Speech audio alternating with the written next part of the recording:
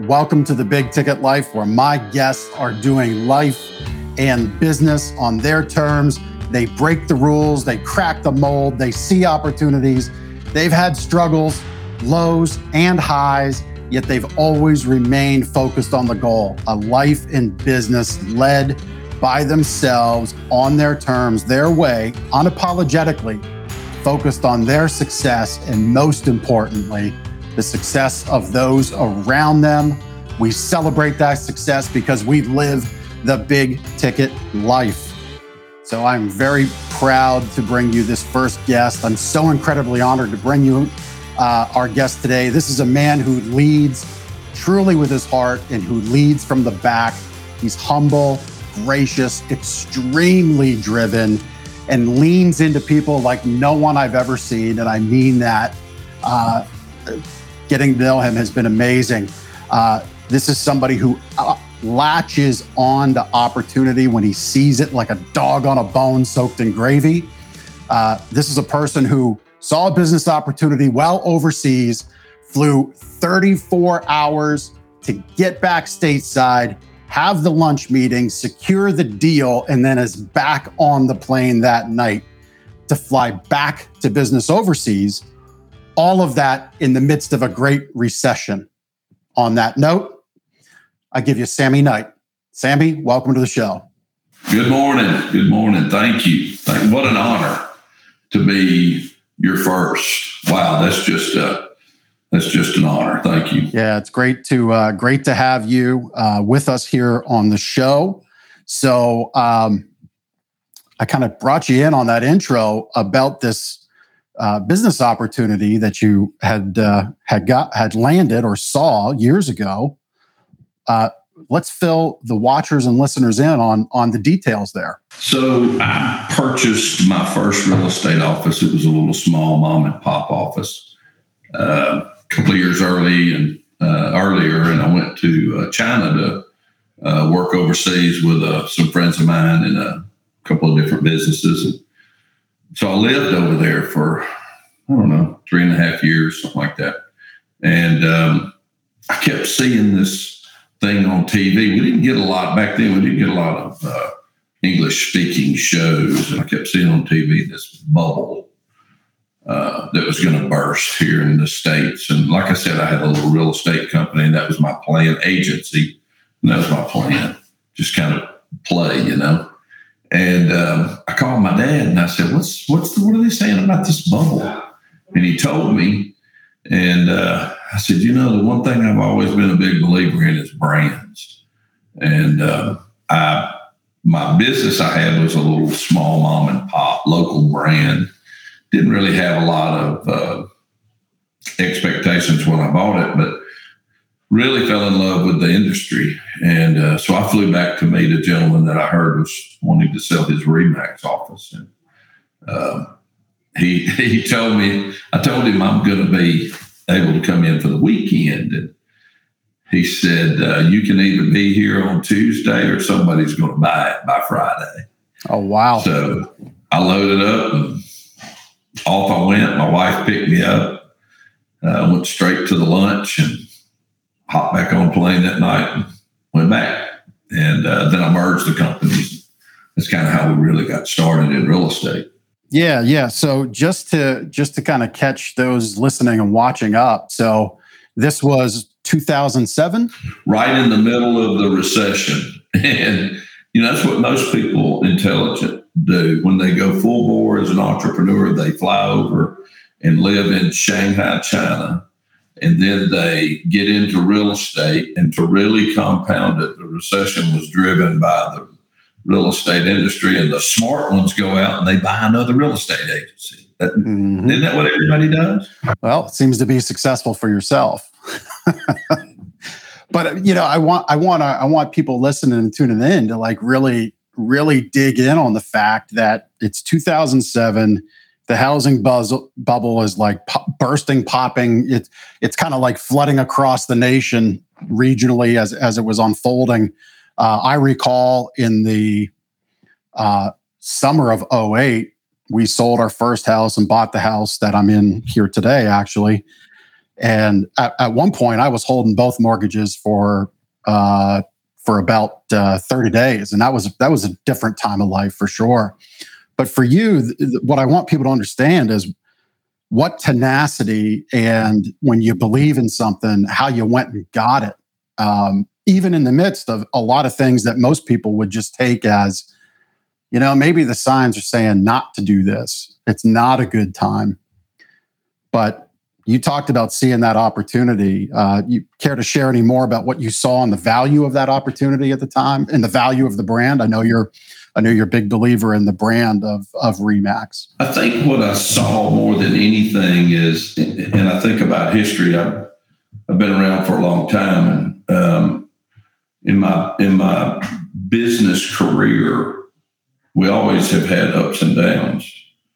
And when there's a down, whatever that segment of the market brought that element down, it always rose the next run, And so I thought, well, I'm in it. Let's engage in it deeper. Let's invest. Don't run from it. Don't hide. And so I felt like when we turned this corner from the recession, we would get a great run. And so that was my reason for jumping in. I was raised by a man, my dad, who had a high school education, worked all his life, but he was the most positive thinker of anybody I've ever been around. And so I've always been that way. So I always tried to find what's that opportunity that's being presented to me today that'll help me tomorrow. And I've always been a guy, I say this way, but it's kind of like in a boxing match. I'm always the guy, instead of using my jabs, I lead with my chin and say, hit me. And go up to that line and stick it out. Yeah, that's right. I say, hit me. No rope a dope, just hit me.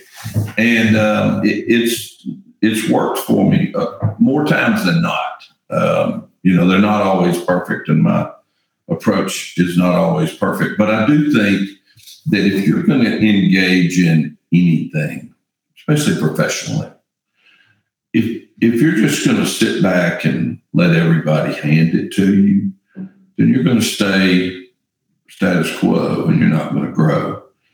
But if you're going to lean into it, like my chin, leaning in with my chin, then there's better opportunities. So open your eyes and allow those opportunities to come to you. I had a real good buddy years ago. He was a consultant for a company I was with. He told me, I was in corporate America at the time, and he told me, he said, and I climbed the ladder and I was in great position and all. And so we were talking about it, what's tomorrow look like and all that. And he said, let me tell you what tomorrow looks like. He said, in corporate America, there's two options.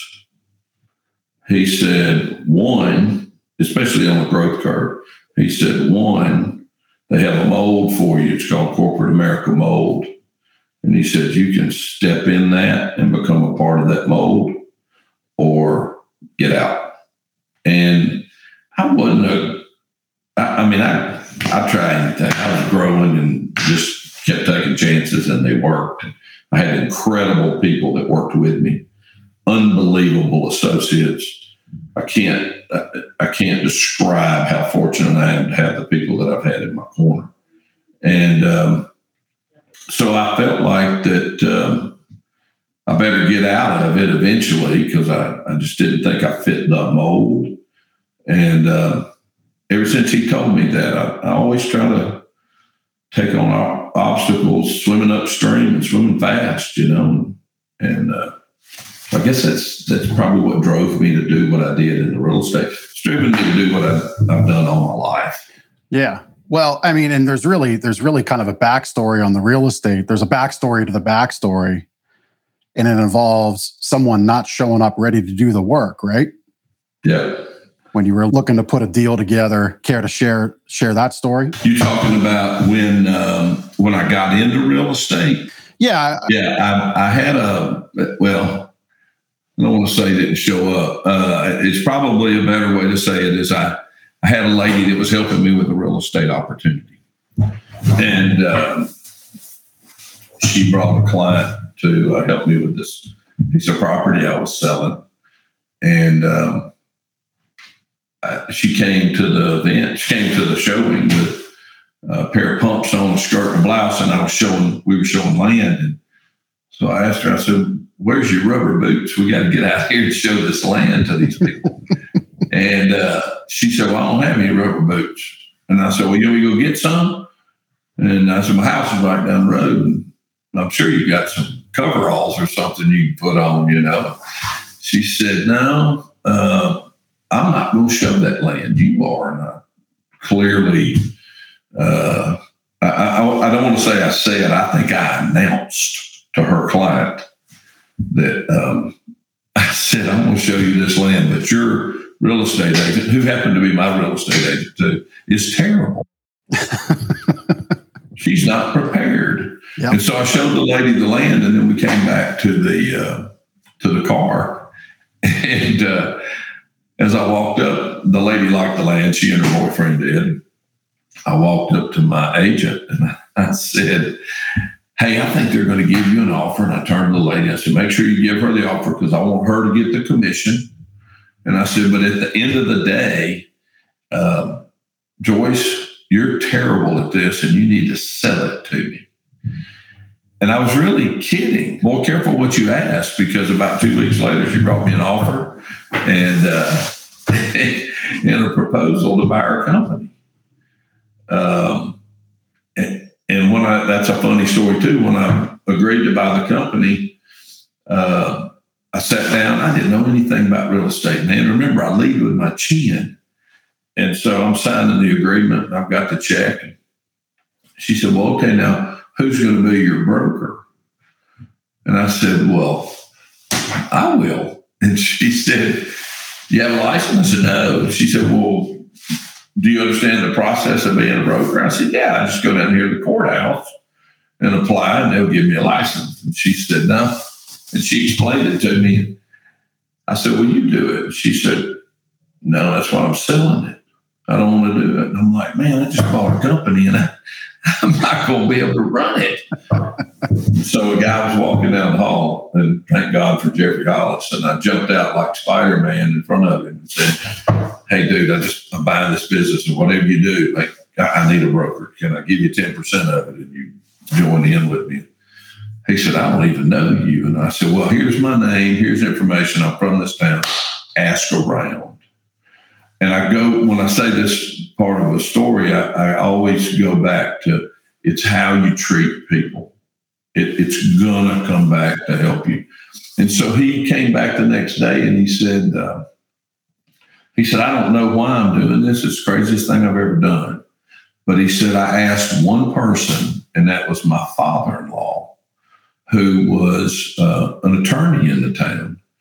And when he first got out of law school, he started a private practice, and I was his first client as a 16-year-old that had a wreck that wasn't my fault, and my dad hired him. And he told my first broker, he told him, he said, "Look, I don't know the young man, but I know the family, and it's a great family, and I trust him. And I don't even know him very well other than representing him when he was 16. And that's how I got started, truthfully, in real estate. And it goes back to what I always say, I do my best to recognize the people in my life, because that's why I'm here. So Sammie and I are in a networking mastermind group called Apex Entourage. There are, as you flourish in the group, because that's what happens, right? If you do the work in our group, yep, you achieve new levels of success. So we're in executives together, which is one of the upper levels of the group. When you do the work, things like that happen. And, I've gotten to know Sammie, and the thing that I immediately clued into is, I'm going to call it your God called and given, but called, because I think you've recognized that your ability to see opportunity in people, see the best in people, recognize things, and I kind of focused in on the realtor story, the lady with the shoes and the skirt, not to pick on women at all. No, she's one of my dearest friends, and I kind of figured as much, right? Like I focused in on that to share that part of the story because I knew you would share with everybody watching and listening that you just straight up said, hey, this is not the greatest fit for you. Maybe I'm not sure where it all led, but you're friends now. So it obviously ended up positively and greatly, but you've got that ability to see greatness in people, which is fantastic. And I think more and more of our world needs it. It's why I called this episode Giving Happens First. When I heard a couple stories when I was preparing for this last week, that title just like kind of shot right into my head about this is the title of the show. So one of the other things you've talked about and shared is about living a legacy and then leaving it behind for others to pick up. You got that from your dad. You want to share what your father instilled in you there? Yeah, I told you my dad was a very positive thinker, and I was probably 13 or 14 years old when this happened. And my dad and I went to a funeral of a family member, and as we were walking out of the cemetery, we went to the graveside. As we were walking out of the cemetery, there was a headstone that we walked past of someone that was a family friend. And my dad stopped me and he said, "You see that?" He says, "Good father, good family man, good husband, good friend," listed all these things. And he said, "That is what you want to make sure you do while you're here on earth." And I said, "Oh, yeah." Of course, fatherhood was not in my mind at 14 years old. And I said, "Oh, yes, sir. Okay. That sounds good." And he said, "But what's most important is when you leave this world, make sure that you left absolutely every piece of good knowledge that you picked up in your life here so the next generation can be better." And man, that stuck with me all my life, and it'll stay with me till the last breath I take. But from that, I've always been a lot of class cut up back in my high school days and stuff, but I've always been a fan of people. So many times we look at people for what they can do for us. I look at people for what they mean to me. I try to look in someone's eyes when I speak to them, not to see their brain, but to see their heart. Because if your brain's connected to your heart, you'll make great decisions. And if I made a post today about sponsors. If I can help people see that, young folks, it doesn't matter. I am the old guy in the room, man. I'm 63 years old, and I feel like I'm 43, and I'm ready to go find more work to do because I just love it. But I feel like that's something that we all have to do. So, and I say this all the time, three most important things in business and life is people. And I went through an era where data was really getting big, and technology was really getting big in my business career. And as we were going through these, resources like information technology stuff, when I was younger, I would just always say, what about the person? I watched corporate America go to the number and to the business, and I always felt like, what about the person? And I had an experience one time when I was in the food business. It was really when I said, I got to get out of this world. We were going through data, and we were talking about this number and hitting our profit for the end of the year. We were in the last 30 days. We were close. And so the company made a decision to lay a bunch of people off. And back then it was based on seniority. And so there was a lady that worked for me, and she was my youngest person that was a field manager. I had to lay one person off. And I was handling international sales and domestic sales for shelf-stable canned products. And I'll never forget looking in her eyes when I had to tell her that we were letting her go. And she had a great year. And I told my boss before I left to go let her know. I said, look, man, what do we have to do? Let's sell our way out of this. And I'm a big proponent of selling. And when the chips are down, they have one way to make it work. You got to sell your way out of it. You cannot save your way to prosperity in business. It's proven. It doesn't work, because when you save your way to prosperity, the next thing you got to do is sell your way out of the hole. That's right. Because you got to generate the income. Yep. And I remember a commercial back when I was a kid. I'm going to date myself a little bit. But back when I was a kid, I remember watching this commercial, and it was it was either United or American Airlines. And it was a boardroom table, and it was the CEO of the company. He's walking around this table, and he's handing out plane tickets. And he was talking about a conversation that he had with a big client, their largest client, and why they weren't going to do business going forward. And he was handing out plane tickets, and he was saying, we're going to go see these clients, because they had reached a point where they're selling from the ivory tower, or communicating from the ivory tower. And he was asked in the meeting, well, who's going to go see the client we just lost? And he said, I'm going to see that one.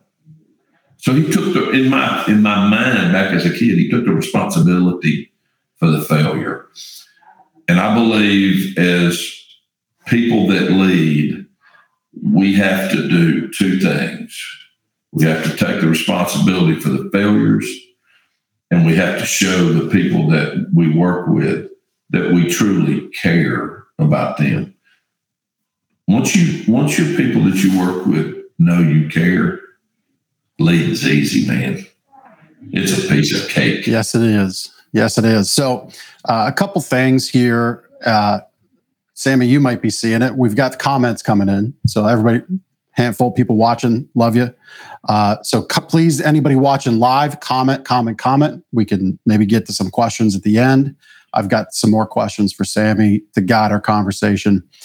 You might have noticed me, Sammie, going off here to the whiteboard. I kind of thought this would be neat, because after we wrap up, I'm going to post this whiteboard back in with the title of our show. And when you're dropping these little bombs of knowledge and inspiration, I'm kind of putting the minute mark with a little subject. This way, because everybody takes in information a little differently. Maybe you can go in and you got 5 minutes, but you want to come back, but you want to get 5 great minutes. So you go maybe to minute 20 right now, where Sammie talked about how you lead and how you recognize people and what they mean to you, which was great that Sammie just shared. So that's what I've been doing with the whiteboard. We'll continue to do that throughout the rest of our time together here. So 16 years old. Hey, I'm used to whiteboards. When I had teachers, man, they put my name on board all. Well, your name's on the board in a good way.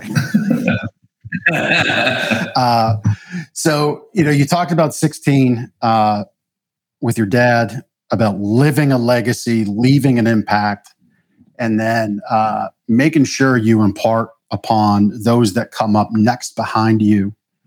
What have you recognized or understood, or what are the ways that you look to leave your skills, your leadership, your impact on the world? How do you impart all that goodness that is you on the next person? Well, let me tell you something. I'm not all that goodness. I had a lot of mistakes, and I made a lot of bad decisions in my life. But the people that I've had the pleasure of being associated with in life, I've always, in business, I've always been a believer that my number one job is to work myself out of a job. That when I go into the position that I have, whatever it may be, that I either can't advance until I work myself out of a job here. And what I mean by that is finding the right person to take my place. That's an obligation I always felt like I had to the company, whether it's company that I may own or when I was in the past in corporate America. And so I go into all of my business opportunities with that intent, not so I can quit working, so I can step aside and let the next person grow, and then teach them and share with them things. When you share things with people, they don't have to do it. But if you can just get in their head and make them see another path, if you ever get in there, then they're going to be a whole lot better than you are, because they're going to use their mind and your knowledge. And, I'm a huge fan. 2 brains is like 3 people. Yeah. I mean, because you're moving it forward. Yeah, the old adage of 1 + 1 = 3. I mean, I loved that was another write down moment. About 26 minutes in, work myself out of the job, and that transcends multiple things: the legacy you want to leave behind, the impact you want to have on people, so you can share those skills, so they get leadership quality imparted upon them.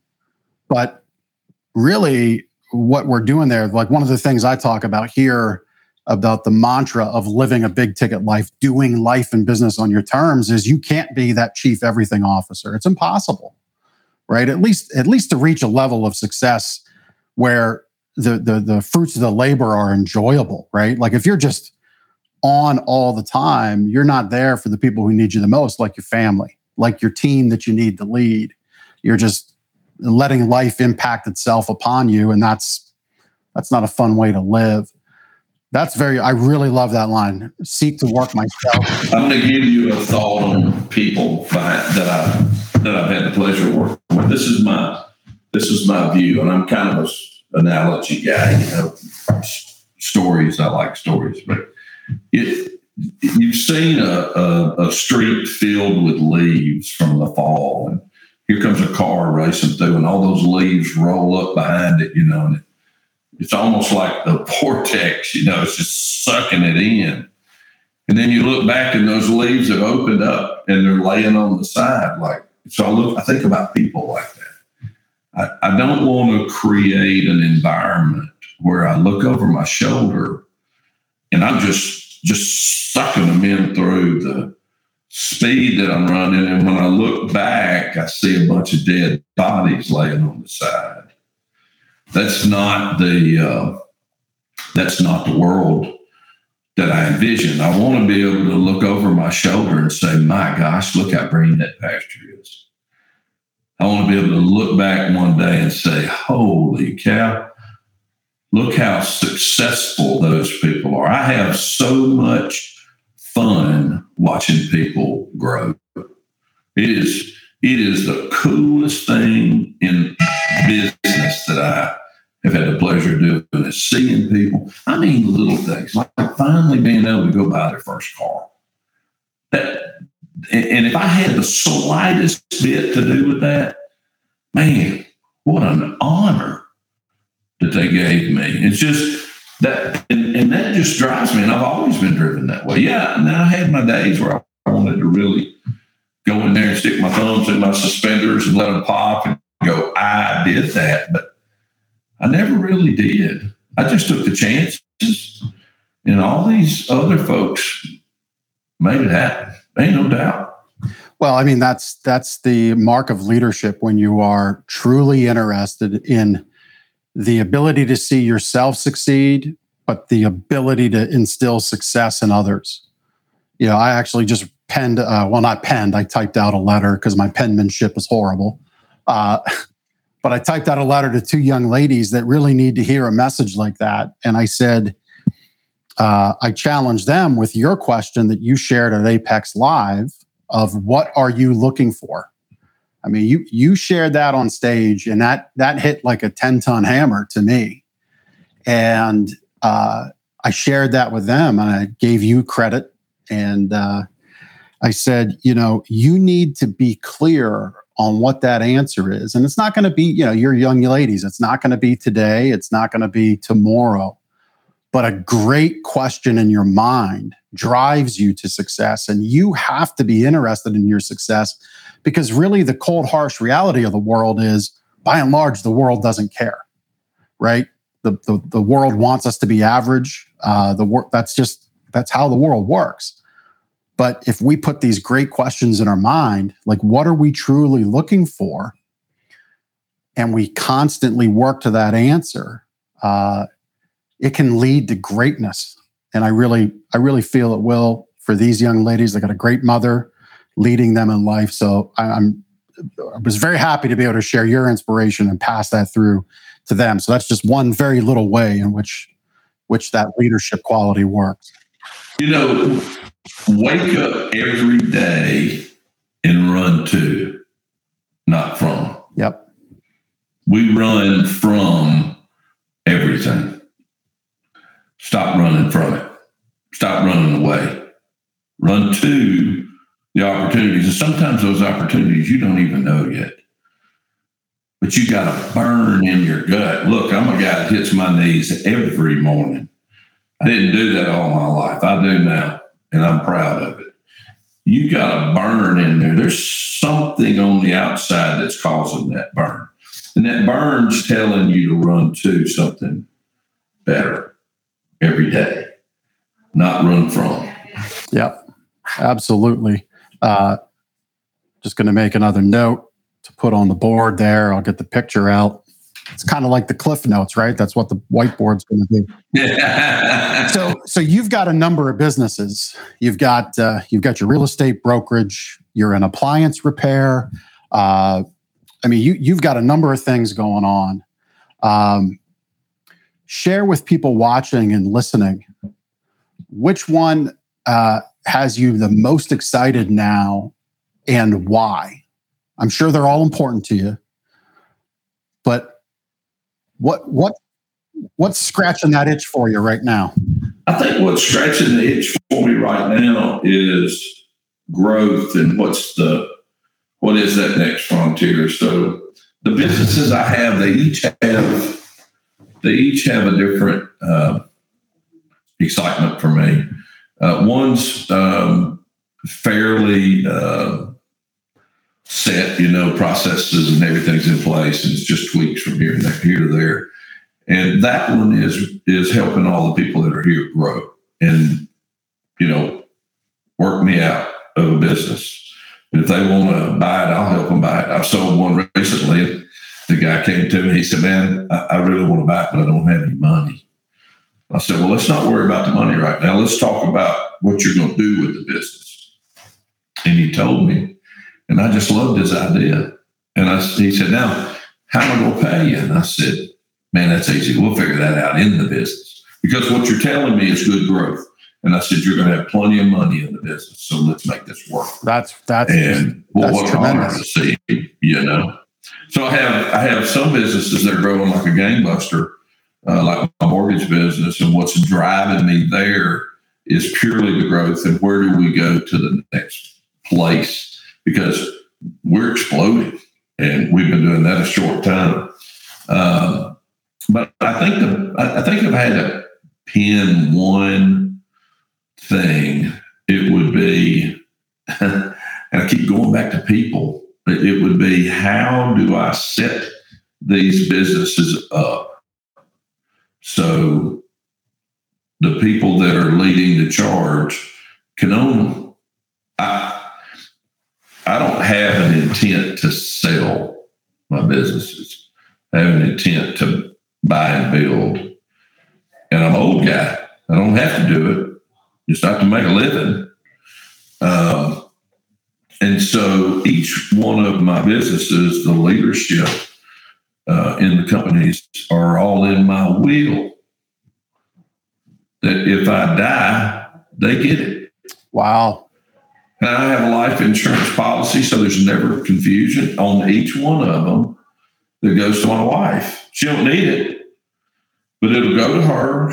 All the documents are signed by the lawyer, and they own it. They don't have to worry about my wife waking up one day and I'm gone and having to sell it out from under their feet. And what happens to them? They worked hard for it, man. That is incredible. So that's the way I set them up. So that kind of stuff is really what scratches my itches. Yep. Is how do we grow it so when they get it? Yeah, I mean, what you just heard right there is where the true intersection of words and actions meet, people. I mean, this is somebody who's talked and who will continue to speak and talk and impart on others, to lean into people, give to people, believe in people, bring out the best in them so they mean the most to you, all in a positive way. And right there, what you just heard about the structure of leadership in his business and the succession plans is really just incredible. I mean, it really is. And we don't need to spend a lot of time on it because I don't think it's an active part of your day right now. But the vest you got on, for those that don't know, so Sammie was an equity partner, had minority equity, minority ownership in the Mossy Oak outdoor sportsman clothing brand. We actually were camo designers. Now, this is not a Mossy Oak. And trust me, the only reason I'm wearing this non-Mossy Oak camo is because I like the garment. That's the only reason. But I am a huge Mossy Oak fan still to this day. Boy, that was such a great opportunity, and to be a part of a company that grew the way we did, and it continues to grow. It's just phenomenal. And I have a huge passion for the outdoors. My dad liked to fish. He didn't like to hunt. And he took me hunting one time just to introduce me, not to the activity of hunting. There's no doubt in my mind, and I never asked my dad this, but he introduced me to the kind of people you need to hang with in life. And so he took me hunting with a bunch of men that he worked with. And my dad didn't even like to get cold, man. He was a fair weather fisherman, believe me. And it wasn't about what we were harvesting. Or didn't harvest. It was about, these are the kind, and I know this for a fact, these are the kind of men that you want to surround yourself with. And they existed in that hunting camp. And he wanted to make sure that I got there. And I got to hear stories, and we got to, yuck and talk about the animals and so on and so forth. And Mossy Oak brought that to an incredible life for me, to not only were we very successful and they rewarded me quite well, and just a phenomenal business that continues to shine, but the passion for the outdoors, whether you wear camo or whether you don't, the passion for the outdoors is real.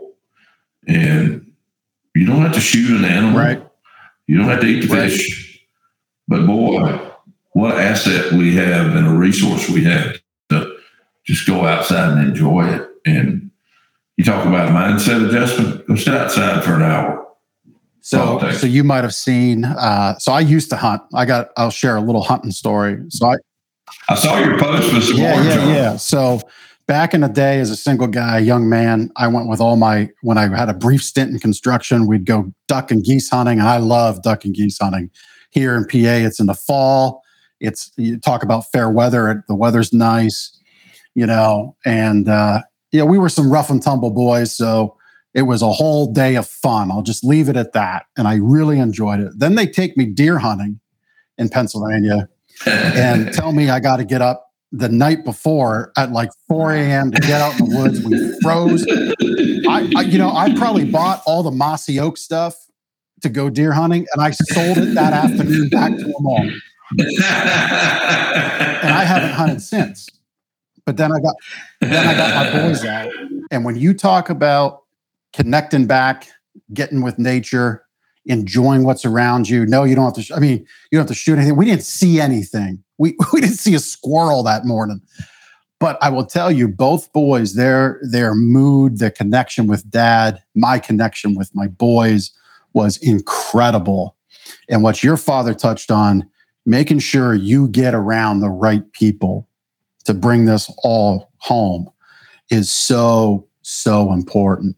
I think our listeners have learned network's important. Who you hang around with is important. I call it behind the gate. Yep. So my successes a lot of times too have been driven by me being able to get behind your gate. Everybody has a wall. Okay. Yep. All right. And in order to make some sales happen, you got to get to know them a little better. And if you could ever get behind that gate, and it's teaching your kids, this is something that you protect behind your gate. But when you let somebody in there, make sure you get in behind their gate and y'all communicate. And the outdoors affords people that opportunity is to get behind the gate. Really, really does. Yeah. Oh, there it is. I love Yep. that. Here. That's beautiful. There it is. As we wrap up, one of we didn't get to talk a lot about big ticket life principles, and that's all right, because I could listen to you talk all day, and I hope everybody listening could do the same. And if they can't, they should. And I mean that. I really mean that. Thank you. But you shared with me a handful of charities that you're passionate about. Why don't you share with our listeners? You shared with me you're passionate about Down syndrome charities, a Champion Shoes, who is led by Mike Claudio, and then your church. So share with everybody a little bit about that and why you're passionate about those. So when I saw Mike, I'll start with Mike Claudio's. When I saw Mike Claudio's a Champion Shoes, he made a comment that instantly took my mind back to when I was about 7. And I got a new pair of shoes. I'll never forget it. My parents didn't have a lot. We didn't know we didn't have a lot, but I'll never forget that first pair of shoes I remember getting that weren't a hand-me-down. The reason I stopped getting hand-me-downs is I outgrew my whole family. I was 4 inches taller than the tallest person in my family. Definitely outweighed them. But I'll never forget that pair of shoes. And my dad handed me those shoes and he said, "Son, you're going to be able to run faster." I'll never forget it. And I put those shoes on and wheeled outside in the front yard. I ran as fast as you could imagine. I was a world-class sprinter. Even though I'm so slow, they timed me with a sundial. But I'll never forget that. And Mike Claudio said that, and I said, "I'm in. I'm going to help." And I'm still helping him, and I'm trying to introduce him to some folks. Just an incredible charity. I love what they're doing. They're trying to help kids have a new pair of shoes. And my gosh, I'll never forget that. I just never will. So great organization. Then Down syndrome, I've always been a supporter. I have a friend here in town that has a Down syndrome child. And this guy is kind of a hard ass. And he had his Down syndrome child. When they had their Down syndrome child, I watched that guy change into just somebody I didn't know. His heart went from being like the Grinch, this little thing, to being on the outside of his body. It got so big. And I thought, man, that is so cool. And that young man has such a dad now. And they're so connected. Then I met Dan Constantino, and his daughter, Stephanie, has Down syndrome. And I fell in love with Stephanie. He had Stephanie send me a video one time that said, "Hey, Sammie, I love you." Man, my heart just fell out of my chest. And I put her on my Dream 25 list. I want to get to know her better. Yeah. Children and as they grow into adults with Down syndrome, but children especially, their language of communication is love. I've got a business friend, Ari Galper. He's actually based in Australia. His son, Toby, that's where I learned that from. Your children with Down syndrome, that's how they communicate, is with love. And at times it might feel like or be a little much. But to your friend who kind of had the heart of the Grinch and then grew 10 times big and on his chest, I mean, when you said that, I mean, that's a no-brainer to me why that transformation happened, because children with Down syndrome, they just have this innate ability. It almost goes with that extra chromosome. I think that extra chromosome is love and expression and happiness and joy. And it just takes a little bit of patience to see it.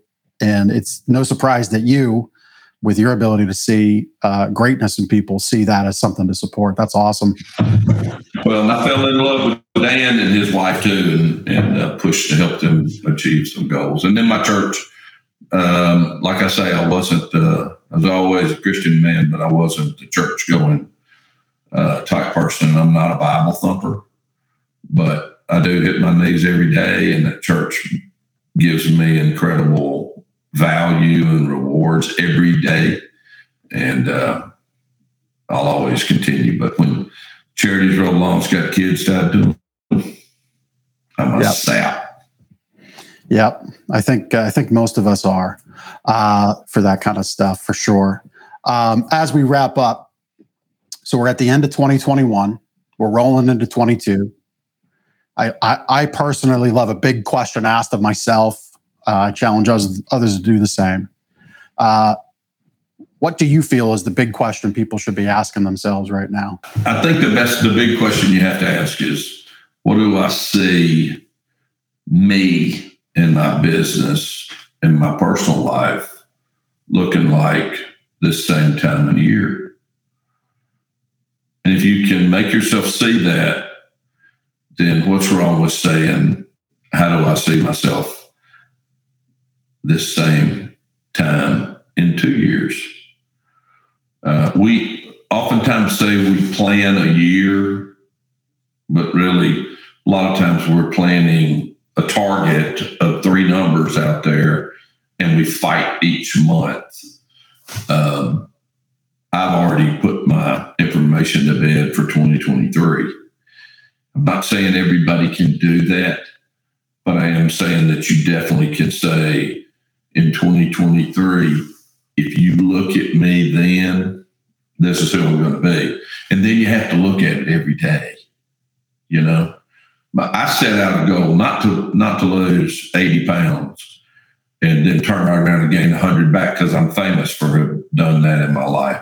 I set a goal to control my intake this year. That was my goal. And I did. And the foods I ate are different. I've lost some weight. Next year, my goal is to do something a little different than just my intake, because I got a pretty good handle on that right now.